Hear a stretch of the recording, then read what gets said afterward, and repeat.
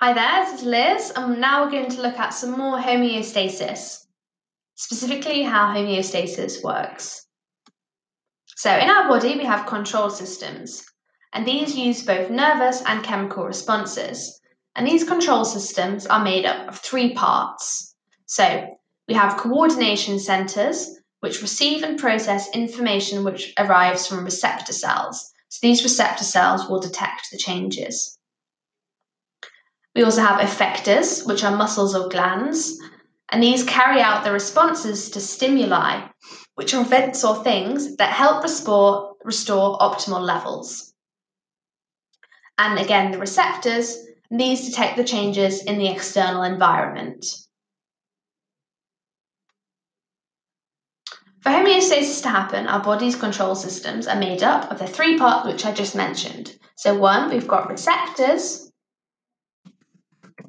and then we've also got the coordination center and then the effector. So the receptor cells are detecting the changes in the environment. And so in this control system, we have something called a negative feedback loop. So what this is when our internal conditions are optimal, the body does not need to change or respond. But if an internal condition changes and it is no longer optimal, this stimulus is detected and the body works to counteract, which means reverse, the change and return the conditions to the optimum. And this process is called negative feedback, and it needs all the components of the nervous system to work together. So how this loop works is, so an internal condition changes. This change is detected, the corrective mechanisms are activated, the internal conditions return to normal, and then the corrective mechanisms are deactivated, and that's the end of that cycle, and then a condition change again, and then the loop continues.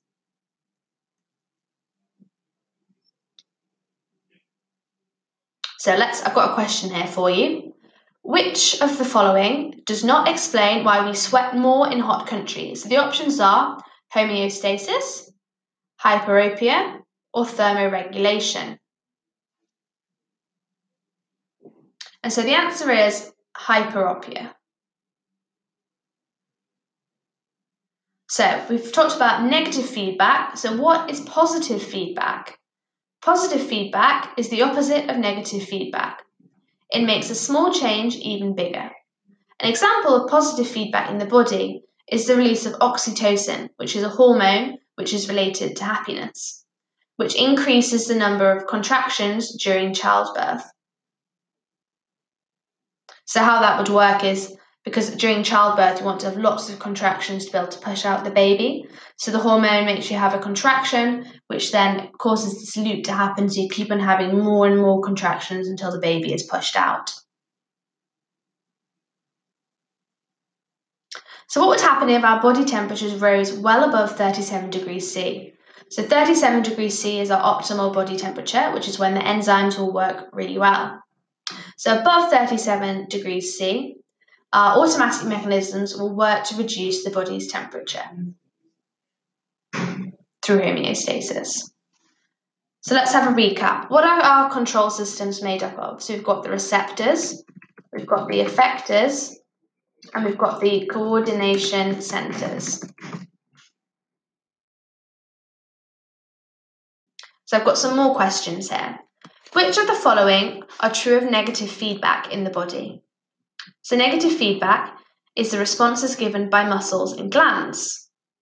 It aims to return internal conditions to the optimum, and it requires different parts of the nervous system. If you found this episode useful, you will find more episodes by searching for our new podcast channels. Search Revise GCSE and your subject for more podcasts to help you with your revision.